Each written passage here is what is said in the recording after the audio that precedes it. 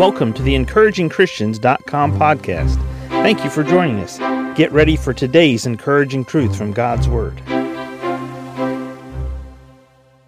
Romans 8:26 and 27 read, "Likewise the Spirit also helpeth our infirmities, for we know not what we should pray for as we ought. But the Spirit itself maketh intercession for us with groanings which cannot be uttered. And he that searcheth the hearts knoweth what is the mind of the Spirit, because he maketh intercession for the saints, according to the will of God."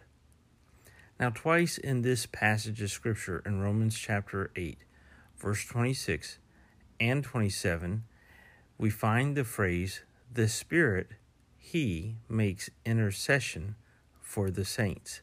He makes intercession for us.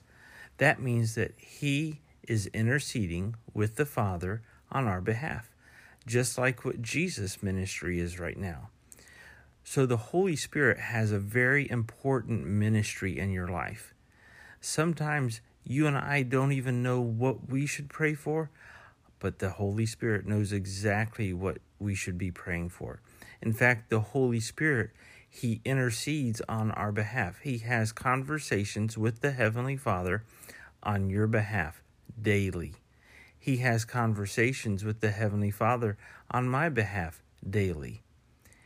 If the Holy Spirit is trying to minister on our behalf and minister to us by praying and interceding for us, isn't it important for us as believers to be sensitive to His leading, to listen for His voice, to listen for His guidance, to listen when He gives us peace about making a decision or does not give us peace about making a decision?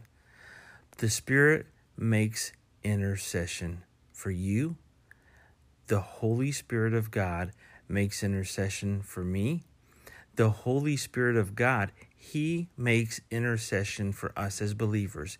You and I should be encouraged as God's children that the Holy Spirit, God the Holy Spirit, who lives inside of us, who sealed us until the day of redemption to deliver us to the Father when we go to heaven. He cares for us. He intercedes for us right now. Thank you for joining us today for the EncouragingChristians.com podcast. Please explore our website for more encouraging truths from God's Word.